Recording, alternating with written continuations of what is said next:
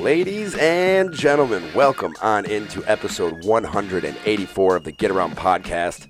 Sitting in the host chair, my name is Jake Adnip with my coworkers James Cook and Andrew Rosenthal.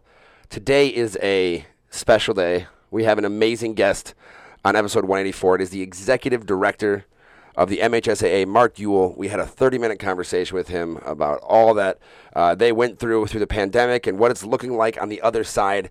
A really, really great guest to have here before I take off. And I know that's probably the first many people have heard about it, but this will be our last podcast together, guys. My last time sitting in the host chair. How sad.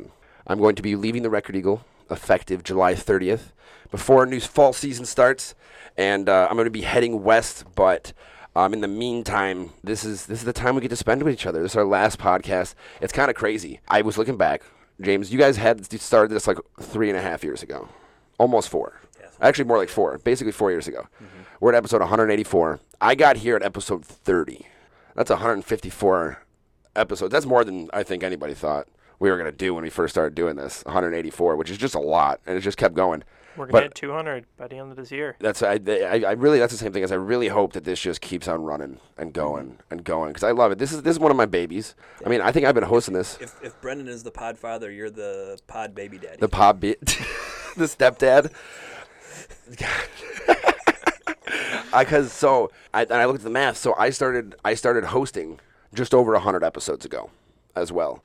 So just before 80 was the turn when Brett Summers, our lovely other longtime host who was here before me after Brendan.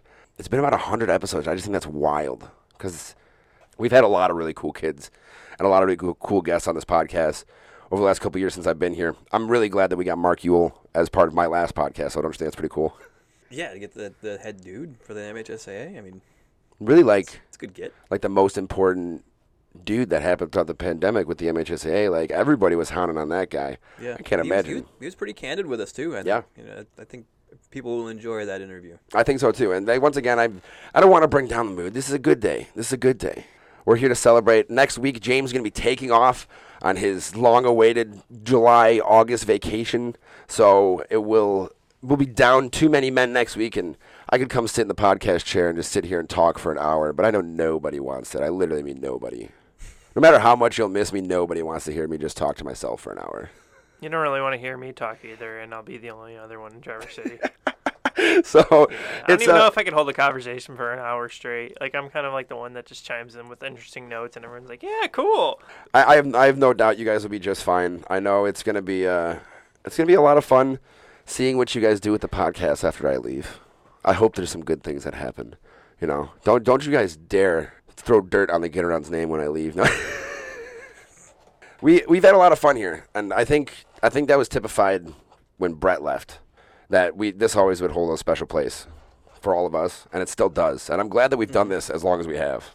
Like the one unaired episode? That is, I really still don't want to know what that says. I thought about that not too long ago, because I don't know if anybody heard about this, but...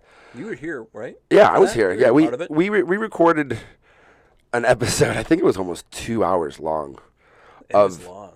Several of us in this podcast studio, and it was never intended for air. Yeah, a lot of us. It was the night we took Brett out to the bar. It was his last night. Yes, it was literally his last day in Traverse City. We took Brett out to the bar.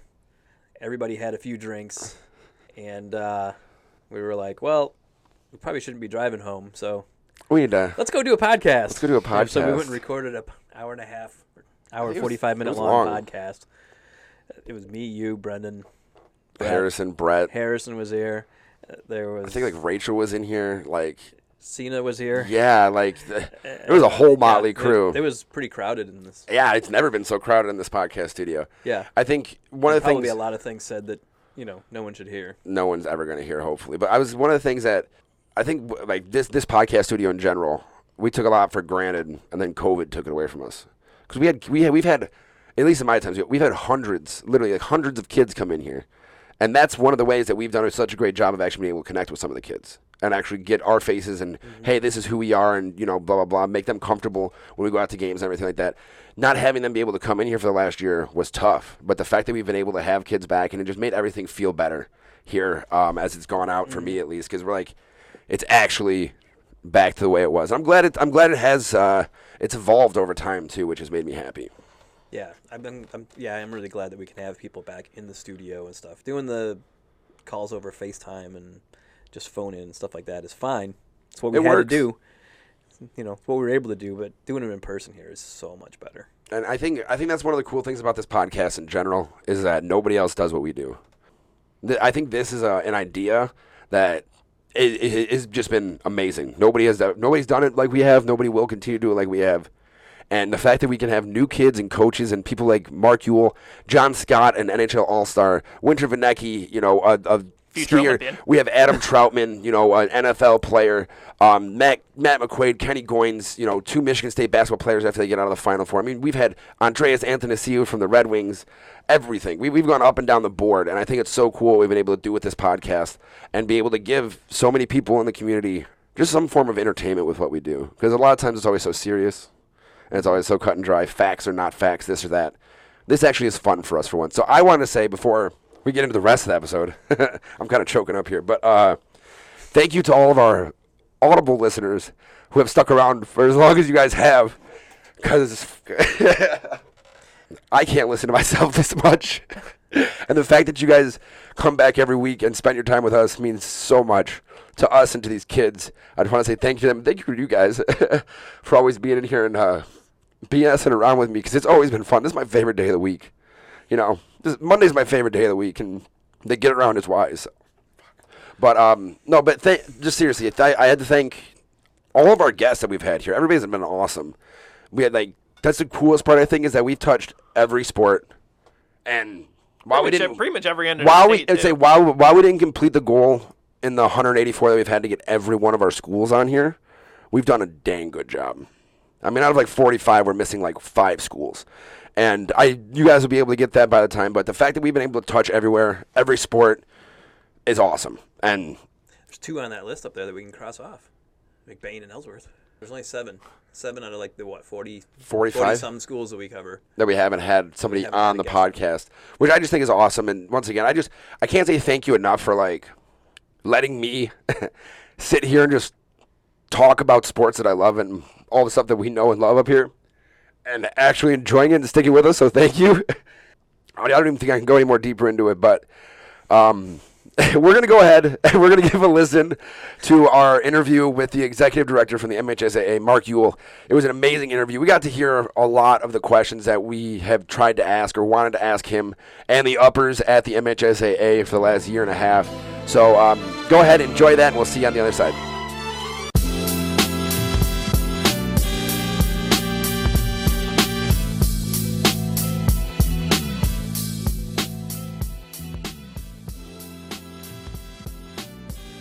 The Get Around podcast is extremely excited to welcome the Executive Director of the Michigan High School Athletic Association, Mark Uyl. Thank you so much for joining us here for episode 184.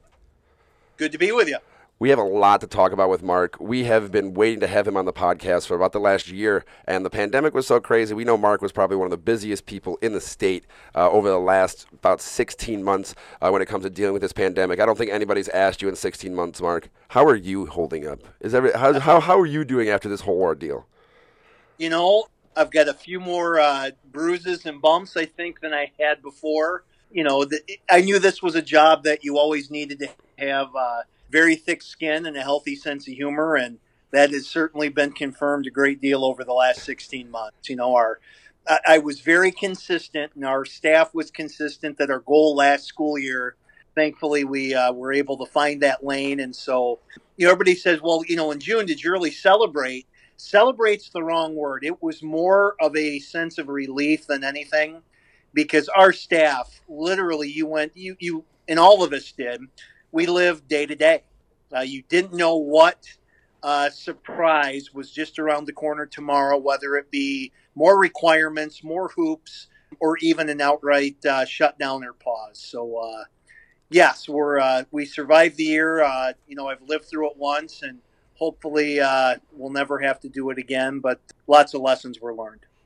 I think that flexibility. We talked to Cody Inglis, one of your assistants over at the MHSAA, and we talked to him a couple times last year, and he just kept on preaching flexibility and being able to kind of live on the fly, like you talked about. What type of lessons have you learned running the MHSAA with this, and then going forward to kind of like keep this all moving, no matter what kind of gets thrown at it?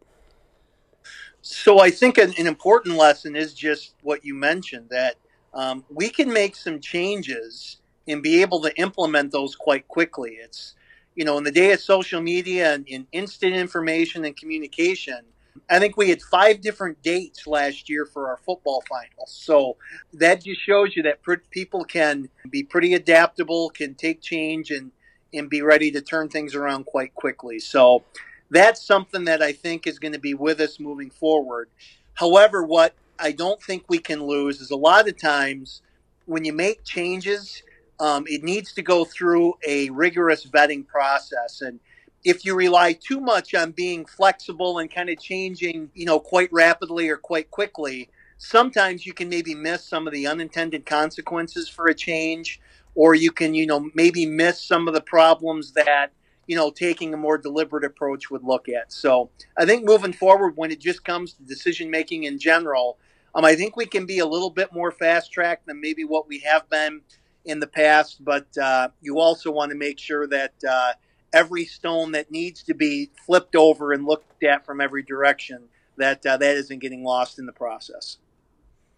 When you look back to like March 11th, 12th of 2020, how busy was it for you guys when all this stuff started breaking and everything started happening? And how do you able to communicate something that quickly with all your assistants and come up with a plan?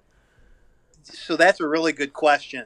It was the most weird thing because essentially, the whole world was really put on pause. So sitting in the office a year ago, March, I think all of us initially were figuring, well, 2 or 3 weeks and we're going to be back to business. So the first few weeks of the pandemic, okay, when are we going to finish up winter tournaments and what does spring look like? And when 2 weeks turned into 3 weeks and 4 weeks, and it became obvious that this wasn't going to be a quick turnaround, we were really doing everything we could to say, okay, how can we get in our spring season and how can we still go back and finish winter? And of course, the decision was really made for us when Governor Whitmer at the time, declared the school year basically over, which closed the window on school sports. So that was really weird because, we were in the same boat as every professional league, every collegiate league, to where, we were on pause and you really never knew, is it next week? Is it next month? Yeah, looking back on a year ago, March and April were probably the most 2 surreal months of all of our lives. In a time like that, not even just within, say, your boardroom or your representative council, but with all the people in the schools below you, how do you kind of keep the faith alive? How are you able to kind of keep everybody like, hey, we still have a chance at this, and was still working every day to achieve that goal, even though obviously it looks so bleak at times? I'm an optimist by nature, which is good. This happened to hit in a time of my life where all 3 of my kids are active athletes. I've got a college swimmer at Hope College. As many people know that, over the last year during the pandemic, I had a 3-sport athlete who was a senior, not only played football, but played hockey in the winter and baseball in the spring. And our youngest was during the pandemic was a 7th grade 3-sport female athlete. So what helped my optimism was going home and seeing somebody at the college level who was itching to be able to get back in the pool. And then 2 3-sport athletes at both the junior high and high school level. That was evidence every single day why our staff needed to keep finding a way to get kids active. We always felt like, we need to do everything we can to minimize as much risk with COVID as possible, but yet we felt strongly that we could play safely while minimizing that risk. And so that's really what kept us going. But no, if there were some dark days or bleak days, all I had to do was go home and saw a reason in every season. And by the way, my wife and I have now been married for 25 years. And this coming winter, she'll start her 27th season as a high school basketball coach. So I also get that perspective when I get home. And here was a winter coach indoor sport, all the challenges of basketball, and that was really a valuable perspective too. How much did it further kind of drive it home that it was Grant's senior season, and this was his last chance to do some of these things? I think it was all kids. The hardest thing I've ever had to do in my professional life was make that announcement when the 2020 school year came to an end, and all of those senior kids a year ago, those seniors of the class of 20, one of which I've got sitting here interning with me, who's now a student at Aquinas College, but he was a senior at Lansing Catholic, was part of their state championship football, and was involved in baseball, was his number one sport, and he never had a senior year. So it was really the experiences of those senior kids that had the plug pulled on their senior year, not just sports, but those are the kids who had no prom, no graduation. Those were the kids who lived through April and May thinking, well, can we get back into the school next week and get our stuff? So the biggest motivation wasn't the senior kids of last year. It was really that class of 2020 that you want to talk about a group of people that really had the bad luck of all bad luck. And it was really that group of kids. And that's been incredibly motivating here over the last 16 months. Now, I know the communities have rallied around this whole thing. And I feel like in certain spots, we're seeing an increase in participation this spring. We saw a big jump in numbers because so many people didn't get a season last year. But in other places, I feel like we're seeing a little bit of a drop-off. Have you guys seen any correlation between what went on the last year and moving to club sports or AAU or anything like that? Or how is the participation in the MHSAA looking in the spring this year as opposed to what you expected last year? So it's something we'll need to wait and see because obviously the pandemic not only affected participation, our wrestling numbers, for example, were down last winter because there was just so much uncertainty with all the testing. So really what most of our schools saw with the wrestlers is they got their serious wrestlers. Those freshman kids who were on the fence of, well, maybe I'll give wrestling a try under normal circumstances, they just didn't come out last year. What was interesting is our crowds for our spring tournaments here a month or two ago were the largest that they've ever been in history. So what that shows is that people, I think, are ready for the reset button.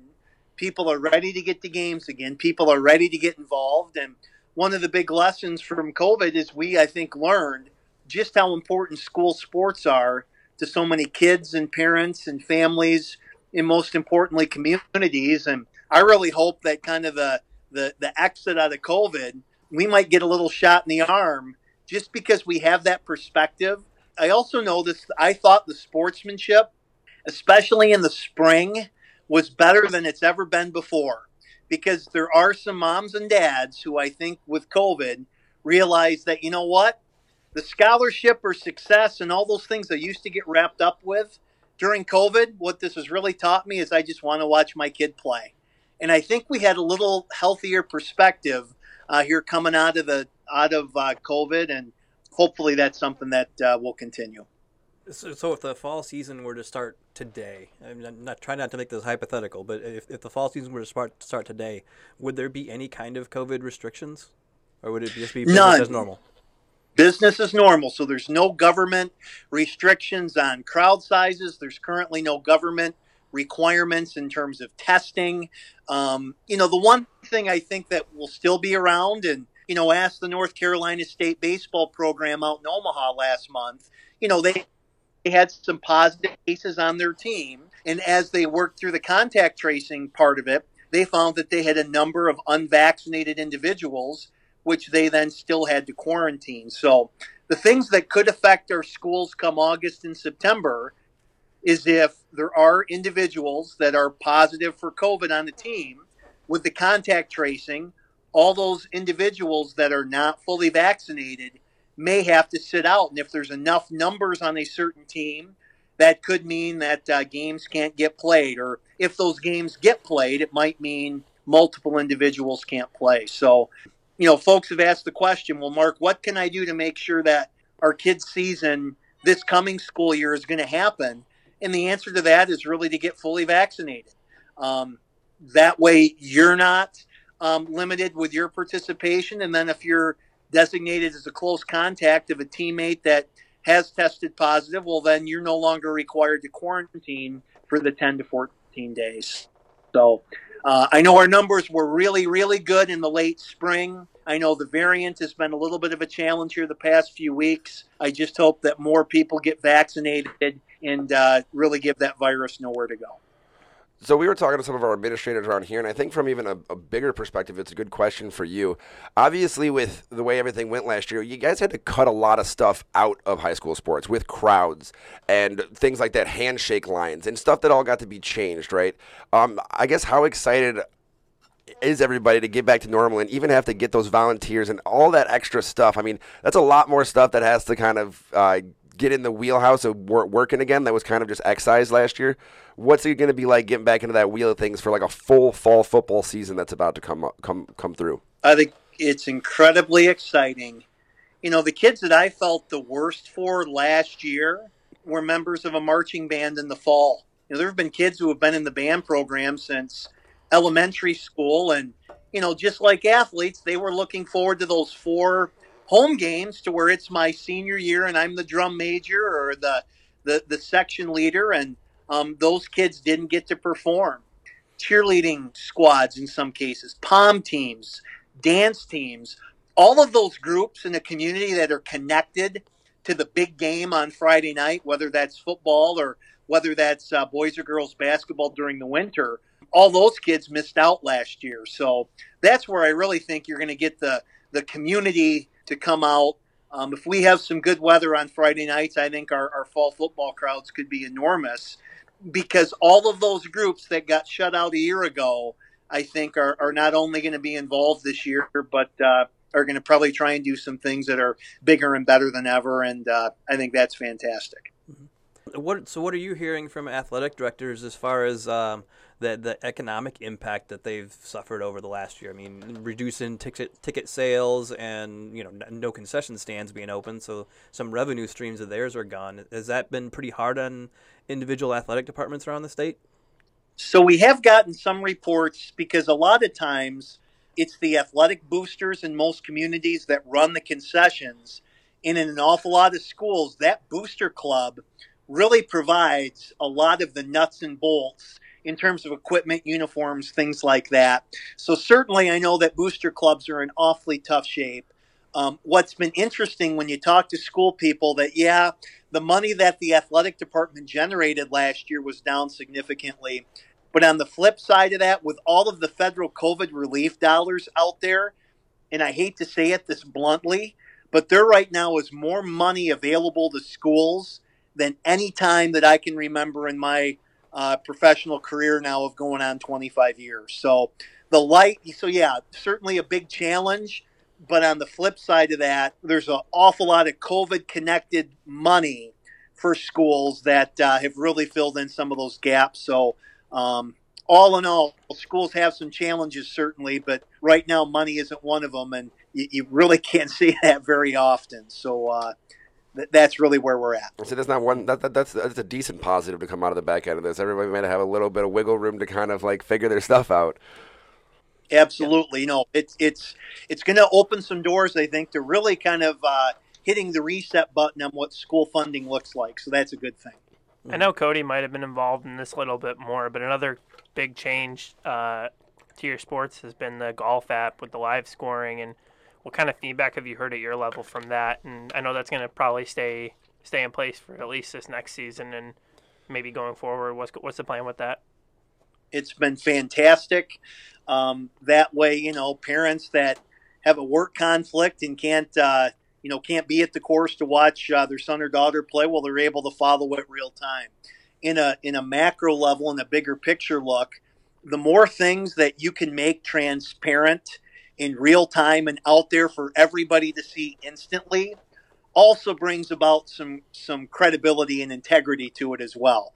You know, that our live scoring, part of the reason was we did have a regional golf tournament to where there were some allegations of improper scoring. And of course, golf is the ultimate integrity sport. There's no referees. You call your own fouls, essentially. And, you know, imagine how a high school basketball game would go if we depended on the players and coaches to call their own fouls. So we had that happen in golf, and whenever you have issues of integrity, I think in general, when you can make the process more transparent and more open, that automatically, I don't care what it is in life, I think the integrity element of that increases, and that's exactly what I Want to Make, or that's the online program we've used, has done, and that's been a great thing for golf. What about MHSAA.TV and the NFHS network? Is there plans for that to continue? So the network, of which we're a part of, is you want to talk about your most obvious statements of the year. The network saw incredible growth last year. Whenever you've got events to where you're limiting crowds, streaming became, I think, a necessary part of school sports. It's not just in school sports. I know that every ice rink has, I think it's the live barn function, to where my daughter's a figure skater, and if I want to watch her practice during her hour on the ice, I can log in right now and watch it. So streaming is not going away. The Federation Network, incredible growth. Schools now have some real options and avenues available to them to still give those members of their public that want to see the game through a stream, but yet schools are also able to put some things in place that are still going to encourage people to come and to attend games. You know, you make the streaming experience so good and so easy and so affordable. You know, you also want to encourage people to come through the gates or come through the gym doors and see what's going on too. And that's something our schools will work to balance this year. Mm-hmm. I imagine you got to expect some kind of drop off in that this year, given the circumstances, but it still should be a viable option, right? Absolutely. For, grandpas and grandmas that live in California, or aunts and uncles, or you have those parents that travel on business, being able to stream games, or, you obviously can't stream golf, but what we just talked about with the I Want to Maker, I can be at a business meeting in Washington, D.C., and with my phone or my tablet, know exactly how my kid's doing on each hole. So that isn't going back. That genie is not getting back in the bottle. But we want to make sure that for those who are locally in town, that there's also an incentive to come and attend. And by the way, we're not the only ones struggling with that. I think if you asked every school in the Big Ten how they're managing right now of trying to get, ticket buyers to come into Spartan Stadium and Michigan Stadium, versus, every game being on HD TV with no line at the restroom in your house and the refrigerator with all kinds of cool beverages. I think that's something all of us in sports are having to battle, is because we still think that being there is the best possible way to take in a game. Mm-hmm. Now, I wanted to ask you about, this isn't so much about COVID, but I think COVID kind of might have gotten in the way just a little bit of its growth, but girls wrestling in the MHSAA, this is an advent of basically what's going to be pretty soon, I think. High school MHSAA sponsored girls wrestling tournaments. You have their own thing now. Just can you kind of talk about the growth of what you've seen over the last 5 years? Because we have a lot of female wrestlers in our area, and they are just ecstatic over what's been happening. So for next school year, what we've added is for the regular season isn't going to look all that different. You're still going to have some young ladies, especially at the lower weight classes, 103, 112, who in a normal dual meet, you're going to see them competing as they have for many, many years. Once we get to our individual tournament, those young ladies now have a choice. They can either continue to compete with the males, as they have forever, or we are going to have a female-only individual series. And given our number of young ladies that wrestle, we think that they'll have probably 2 regional sites to where they'll enter. It'll be 14 weight classes, the same as the boys. And the most exciting part is then when we get to Ford Field for the individual finals, instead of there kind of being 4 pods of the 4 divisions, there will now be a 5th pod. You'll have Division 1, Division 2, Division 3, Division 4, and the girls pod. And then when we go down to just 5 mats for the finals, instead of 4 mats, we'll now have a 5th mat, and that's where the girls will be. So the girls only division, know that will be all classes. So yeah, the challenge is you could have a young lady at one of our largest Class A schools. Well, they first round could be wrestling somebody from a Class D school in one of our smallest schools. But at least right now with the girls division, based on where our numbers are, that'll be one division. But again, the 14 weight classes, and we just think the excitement at Ford Field for individual wrestling, that'll only be a little bit better now with the girls having their own division. How far are we as a state, Michigan, from a model like Iowa and Kansas, where they have their own meets to get with girls wrestlers and they have their own postseason tournament with girls wrestlers? That's a long way away, because if you're going to look at rosters that will fill 14 weight classes, our numbers aren't there. Now, what will be interesting is now with us having their own individual tournament, their own division, will that now be the match that kind of lights that fire to where we, the incremental growth we've had the last 5 years, will this now be the thing that will where the growth could explode? And so that's where we could get to that eventual goal sooner rather than later, but time will tell. One more question about COVID. What were some of the Plan B options that were discussed in some of your meetings that were maybe never implemented, but were things that you had to think about, had to look at maybe doing as an eventuality if things kept getting worse or deteriorating? That's a pretty long list. Well, going back a year ago last summer, is we had put plans to paper if spring sports could have restarted in May. We actually had the last 2 weeks of July last summer where we would have gone back and we would have tried to finish ice hockey, boys and girls basketball, and gymnastics. So that was a plan B. We had a plan ready to go to finish up those tournaments in the year of 2020. One thing that we didn't think would have to come to bear but did was digital tickets.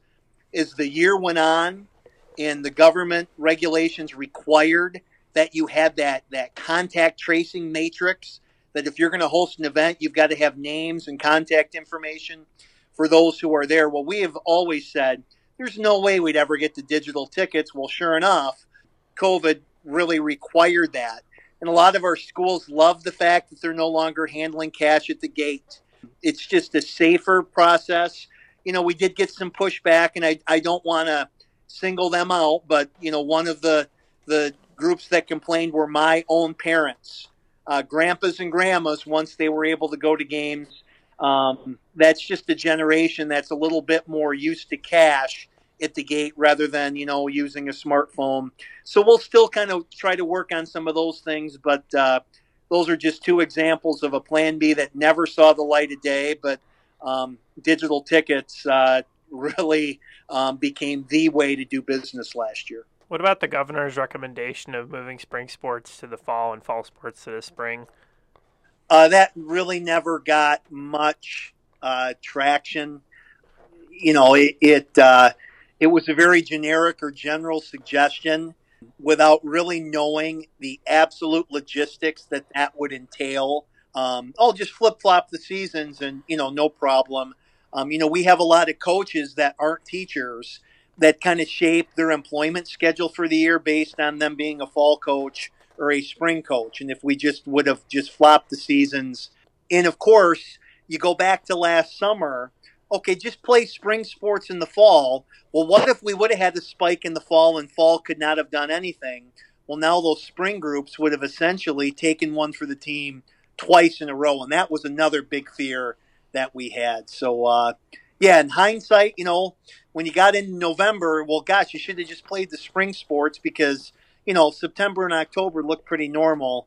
My crystal ball wasn't working that good, unfortunately. Okay, what's the worst idea that Cody Inglis had? The worst to put idea him on the spot. that Cody had, the challenges that he had, he is our cross-country director in the fall, and we're at MIS, and we were able to have 2 days of finals at MIS, limited it to 2 spectators per runner, and we didn't allow, and those fans had to stay in the NASCAR grandstands. Well, if you guys have ever been to a cross-country meet, true cross-country fans and parents, they'll run the course so they can see their kid go by 4 or 5 times. And you want to talk about an upset group of people last year. that was our cross-country fans who, could get up as high in the grandstand as they could to try and see the course, but really was a big challenge. So Cody didn't have any bad ideas, but I can tell you, just managing cross-country and some ups. And, of course, at the end of the day, the question was asked, well, the options are either 0 spectators or this is what we have to do for this year. And, most people understood that. But, some of those very fast moms and dads were a little disappointed they couldn't hit their normal spots at MIS. All right, Mark. Well, thank you so much for joining us here at the Get Around. It's been an absolute pleasure talking to you, and thank you for all that you do for the kids around the state and helping lead the MHSAA through this pandemic. I know we all commend your efforts out there at the MHSAA. We got it done, and thank you so much for being a part of this today. Great to join you guys. Thanks.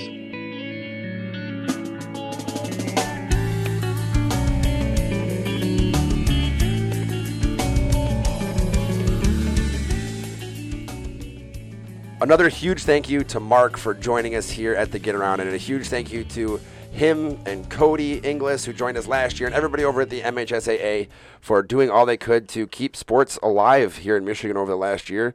Give us basically why we have a job. Yeah, right. So. Give us something to cover. Give these kids something to play. You know what I'm saying? Give these families something to look forward to. And I know without all the hard work that they did over there and, how flexible they were, if we had them on a podcast a few times now, none of it would have been possible. So thanks once again to them and our sponsors over at Jimmy John's with 2 locations in Traverse City. Order a tasty sandwich today with the Jimmy John's app. That's going to put us into our Chatter That Matters. And today's a good one. We have a little bit of a conversation to happen about our overall boys and girls players of the year. Before we get there, I wanted to announce just a couple more that we are getting to. This weekend, we'll have our baseball all-region team going out on Sunday. That's going to be led by Player of the Year Wyatt Danielevich from Traverse City West. James, can you just do me a favor and run over those stats that you gave me for Wyatt real quick? Because his stats are crazy. They're insane. They're actually even a little bit better than we thought. Exactly. So because with the stats I think that we had that we put in the story for him getting on the dream team for the state were, I think they played one more game after that. I had screenshotted them before trying to get ready for all the All-Star games and everything like that. So yeah, they were a little bit better, and it's just crazy. 70 innings, 170 Ks. That's literally that's 2.5 strikeouts an inning. .396 ERA and a .608 WHIP. So how many earned runs did he actually allow?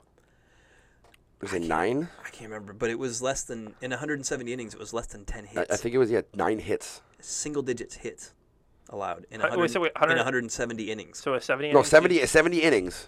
170 strikeouts.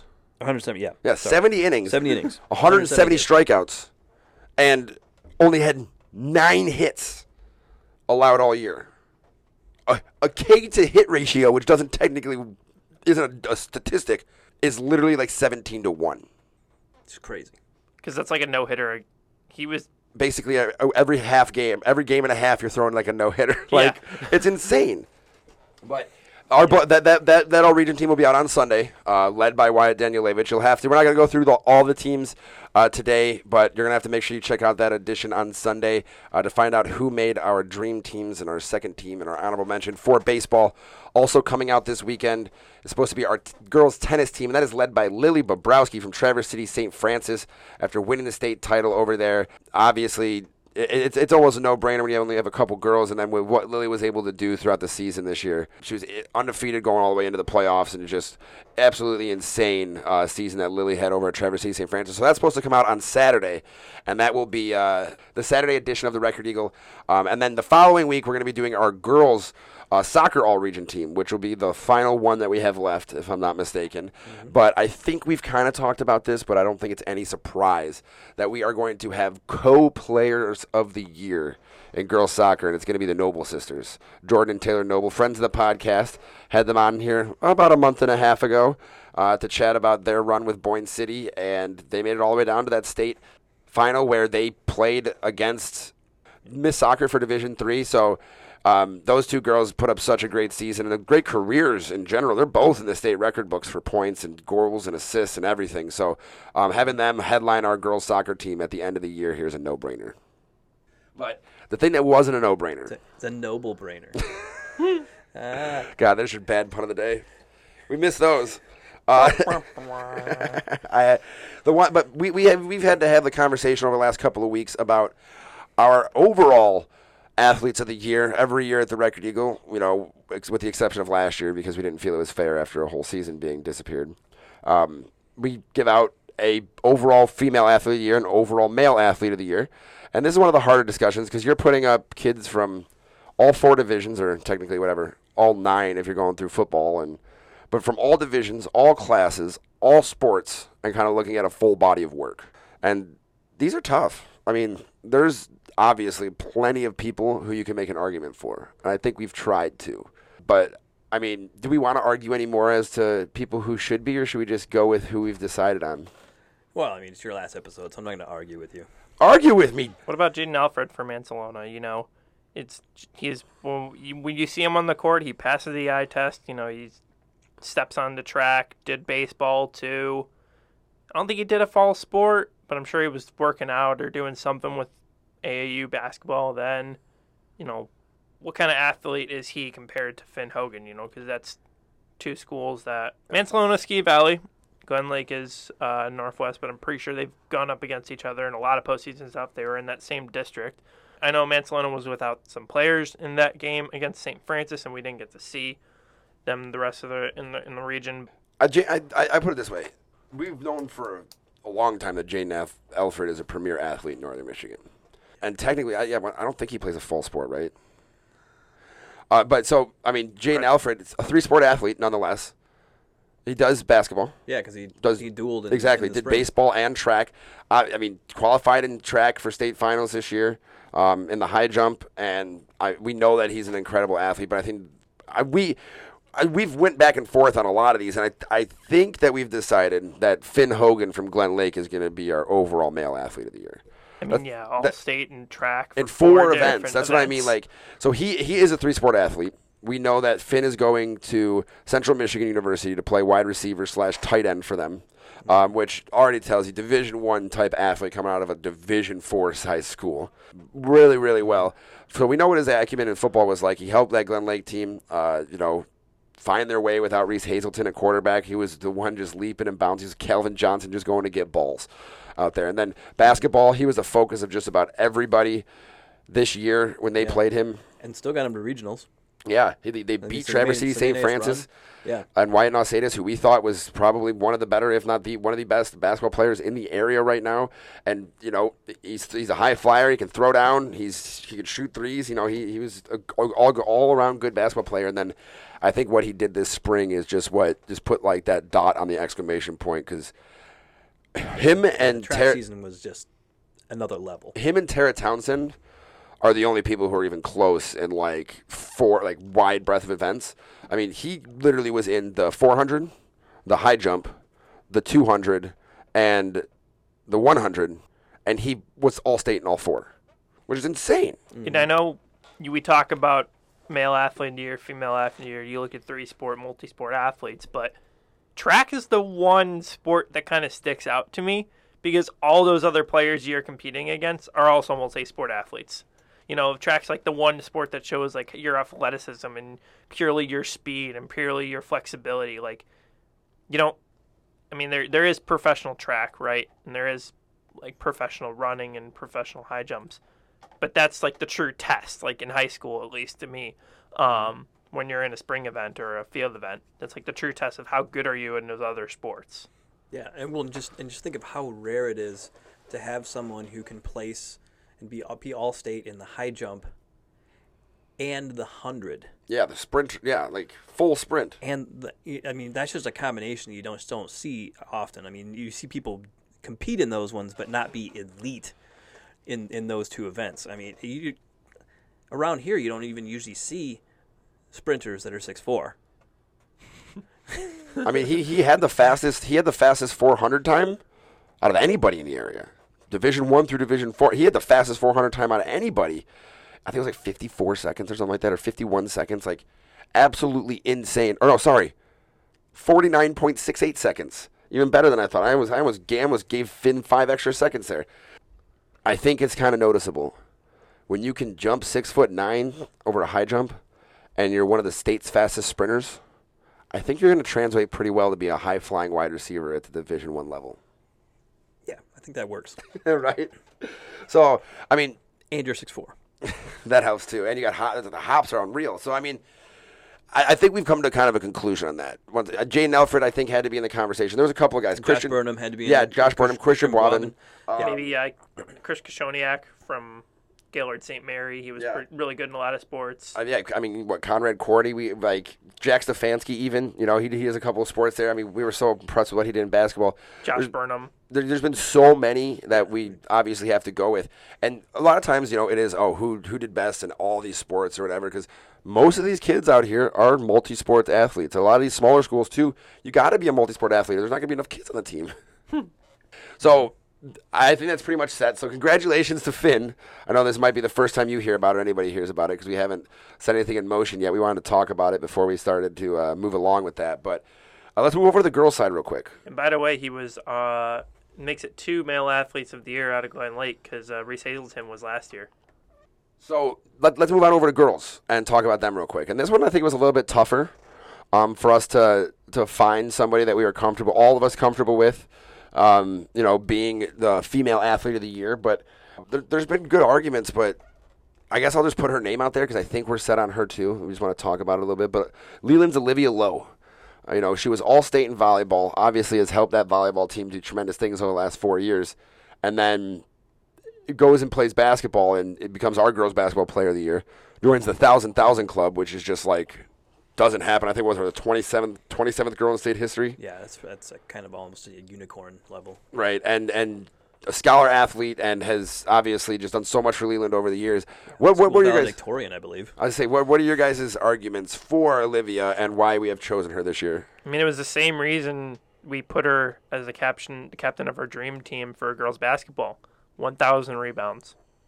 We just haven't seen a player that just consistently attacks the rim and puts a focus on her game on the defensive glass.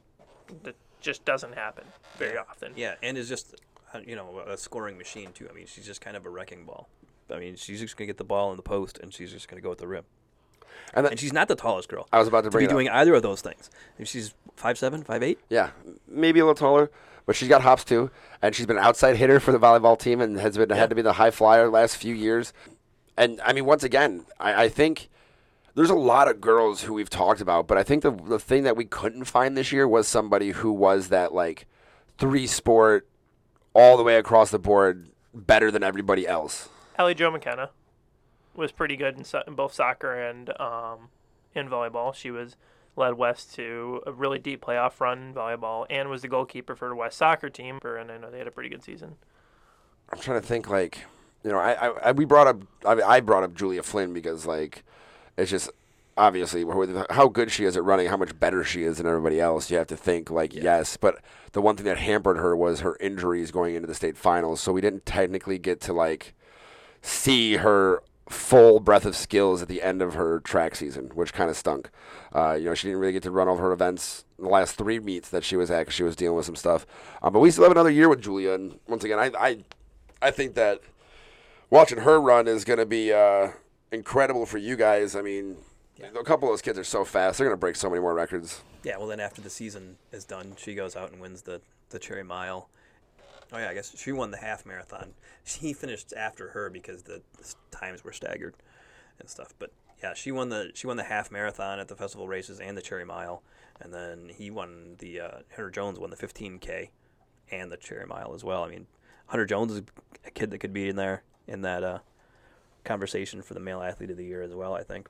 But I mean, one of the things I think that sticks out about Lowe is that she was dominant in the 2 sports that she was in.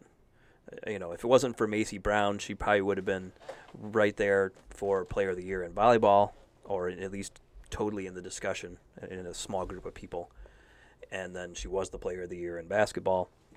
And so just completely dominating those two sports without an obvious three-sport athlete. I think that's what just kind of put her over the top. Yeah, and once again, she was in our conversation the last couple of years for, basketball captain. But I think, we waited, and then she just kept on working and grinding, and she got to where she is, and I think it's well-deserved. So Finn Hogan from Glen Lake will be our boys athlete of the year, and Olivia Lowe from Leland will be our girls athlete of the year. Congratulations to those two, all their hard work, both those seniors going on to play college sports, which is always exciting. That segment sponsored by Jimmy John's with 2 locations in Traverse City. Jimmy John's spends 6 hours slicing and baking every day to make you a 30-second sandwich. Freaky fresh, freaky fast. Jimmy John's, freak yeah. That's going to put us into another rendition of the Retroactive Hall of Fame. We got 3 new candidates to put in. My last candidate to put into the Get Around Hall of Fame. Boys, I'll let you guys take the lead on this. Who did we miss in the spring season that has to be a part of the most exclusive club in Northern Michigan? That might be the last time I say that. I'll throw out an athlete from Elk Rapids, and she's going to be somebody that you're going to hear her name a lot in the next couple years coming up here. Because she's only a freshman. But Lauren Bingham in soccer, she was first team all Lake Michigan Conference in soccer. Also a very good basketball player, and she just came out as a freshman and was a dominating goal scorer. I think you add her to that offense in Point City, and they give Detroit Country Day a game because she's a different type of forward than the Nobles are. The Nobles played forward because they had to, but I think they're more true midfielders. Lauren Bingham is a pure forward goal scorer. She can make runs all by herself, and if you do the Boyne offense, where they do that counterattack and the long balls and stuff, would be perfect for her. Oh, yeah. That speed would be great for the freshman off the edge. Andrew, who do you got in your Hall of Fame nomination for episode 184? I'm going to go with Chris Grody from Alba. That's the school we haven't heard much about. We talked about him a little on the podcast with the guys from Ellsworth. But they put up a really solid season this year, the Wildcats, the team that school you pass by on your way to Gaylord and you blink and you miss the town. Chris was second team All Northern Lakes Conference, averaged 12.1 points per game, 7.9 rebounds, though he was in our Record Eagle stat leaders along with Brock Boots, who was actually third in rebounds at 10.1. So both of those guys put up a really solid season, but I'm going to give it to Chris Grody because, Coach just thought he obviously picked them in the second team All Northern Lakes, so they liked them a lot. There was only 10 guys on that team. So, for my final nomination into the most exclusive club in Northern Michigan, I'm going to put up Frankfurt pitcher Taylor Myers. I don't think anything could scream grinder like what Taylor Myers did this season.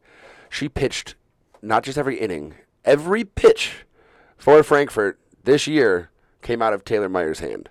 And regardless of what the record turned out to be or what her ERA was or any of that. It was still pretty good. It was good. I'm not saying it was bad. Regardless of any of that, I just think she's well deserving of getting put into the Hall of Fame just for her grinded-out attitude. The junior was one of only 4 pitchers to record 200 strikeouts, had 207 on the season, had a 1.28 whip, and a better than 6-to-1 strikeout-to-walk ratio. And that's quite a bit when all the weight's falling on your shoulders. So congratulations to Taylor Myers, Chris Grody, and Lauren Bingham for being the latest, greatest inductees into the Get Around Hall of Fame. That segment sponsored by Jimmy John's with 2 locations in Traverse City. Jimmy John's is freaks about fresh meat, bread, and veggies because that means better sandwiches for all. Freaky fresh, freaky fast, Jimmy John's, freak yeah. That brings us into our final segment, the trifecta. We've always had fun with the trifecta. Who knows what we're supposed to do at this point, but I think Andrew brought up a good one to start, and I guess it'd be cool to reflect on one of my favorite games or favorite things I've covered up here. A couple of my favorite stories at the very least, but if we're talking about a game, I think I did pinpoint it. And there was that, I've written about it before here, but one of the reasons why I remember falling in love with what I do so much is because you get to see special moments. And a couple of years ago during the playoffs, I think it was it was the boys, girls district and regional week finals where there's 5 games in the week. And you do that for 2 straight weeks, and I think I covered 7 or 8 games, and all but one of them had a buzzer beater that decided the game and made it happen. And The one that really sticks out to me was a Frankfurt-Leland matchup. I believe it was the regional final. It was right around my birthday, and literally a buzzer beater with a full court pass sends the game into overtime, and then they battle it out in overtime, and I believe it's Ethan Ness just locked down on defense, and they went on that run, and then Jack Stefanski has to make that free throw after a lane violation with 0.1 seconds left in overtime in the following game. And it was an incredible run to watch. They went all the way down to Breslin and went to the Final Four, made it to the final game. And that was an awesome road to watch. It is quite disappointing that I did never get to cover a state championship in my time here. I think I went 0 for 14, which I hope I'm the bad luck. Maybe if I leave and the Jake break. Yes, there was always a Jake break, wasn't there? But I think I'm 0 for 14 on state championship games that I've covered or matches that I've covered, and our team came out on the wrong side of it. So that was one thing I wish happened, but nonetheless, I know it will here soon. Thinking about it, I think I've only ever covered 2. Yeah? Yeah. I covered the golf finals one year when West won it, and TC Central hockey when they won back in 06. Okay. I think it was. Yeah, so that's just wild. I don't know, but... And that's it. There's been a lot of... Going back to my days in Gaylord and the Sioux, too. I mean, that's... How she goes? 2 for... Don't want to know. 2 for 25 years? Or yeah. 28 years or whatever? Yeah, no, 25. Yeah. Yeah. So, I don't know. There was a lot of great stories. And before I get out of here, I don't know. I got to know a lot of awesome people up here. And I think if you listen back to episode 30 of this podcast, when I got introduced, what I said I wanted to do is make sure that I became part of the community. And I ingrained myself here and got to know people. And this podcast has helped a lot with that. But just being here in general, the community that we have out here is really tight. It's small. And I feel over the last 3 years I became part of the community. And being able to tell a lot of those stories is what's been awesome. Because I still don't understand how we get to do this job, right? How this is our job. Telling people stories and being able to be in these cool experiences in these cool places. Basically where people want to be. And none of it's possible without the community, without the readers and the people whose stories we can tell. And I would love to bring up a few of them, but I'm not even gonna, because of the probably 1,000 plus or whatever stories I wrote in my time here, every one of them has been special.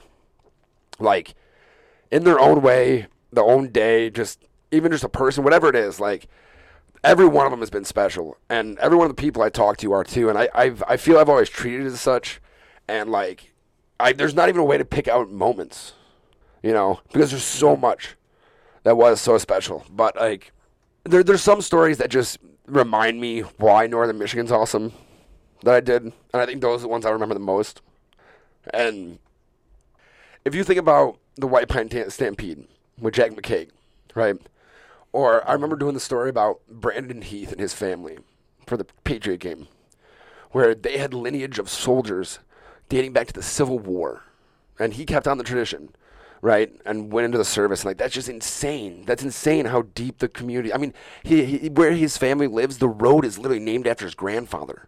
Because that's how deep this stuff runs here. And there's generations and generations of people. I mean, we just got done, signing off John Lober a couple of weeks ago. Somebody who's been out here for 52 years. Everybody and their mother and their brother and their grandmother knows who John Lober is. That's insane. That doesn't happen everywhere else. And the fact that I've been lucky enough to tell a lot of those stories, I can't tell you what a pleasure it's been and how much fun I've had doing it, because not many people get to have a job like we do, fellas.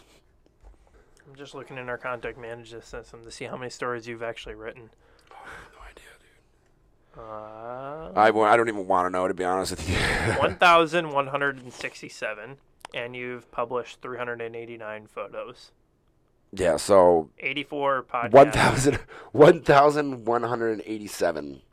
67. Whatever. And there's 365 days in a year. I've been here for 3.5 years. That means I've done at least a story a day. Yeah. And even on my days off. Yeah. So it's a grind out here, and the amount of stories I've been able to tell is insane. The amount of people I've met is incredible. and what you guys have done for me as coworkers, and the community has done for me as a journalist and as a community member will never be forgotten. I really appreciate that. But I guess before I just keep crying on this, I will sign us off for the last time. We get to say our favorite games? No, you don't. Not at all. I figured we just let Jake. No, I figured this was just let Jake. All right. This is Jake's episode. All right. But thank you guys for always being awesome and being in here with me and having fun with me. Thank you to all the people who just literally, I don't know if you like me or hate me, but you listen, so thank you. And just all the time that we've been able to spend here and all the time I've been able to spend with this community has just been awesome. Don't forget me. I won't forget you guys. Follow me on Twitter at Jake Adnip. Follow James at JamesCook14. Follow Andrew at ByAndrewR. Make sure you follow the Record Eagle Sports Department. Once I leave, they're going to continue to do great work, and I can't wait. I can't wait to see where this podcast goes and where you guys go. So thank you so much once again. So one more time, my name is Jake Adnip, and thanks for listening to the Get Around.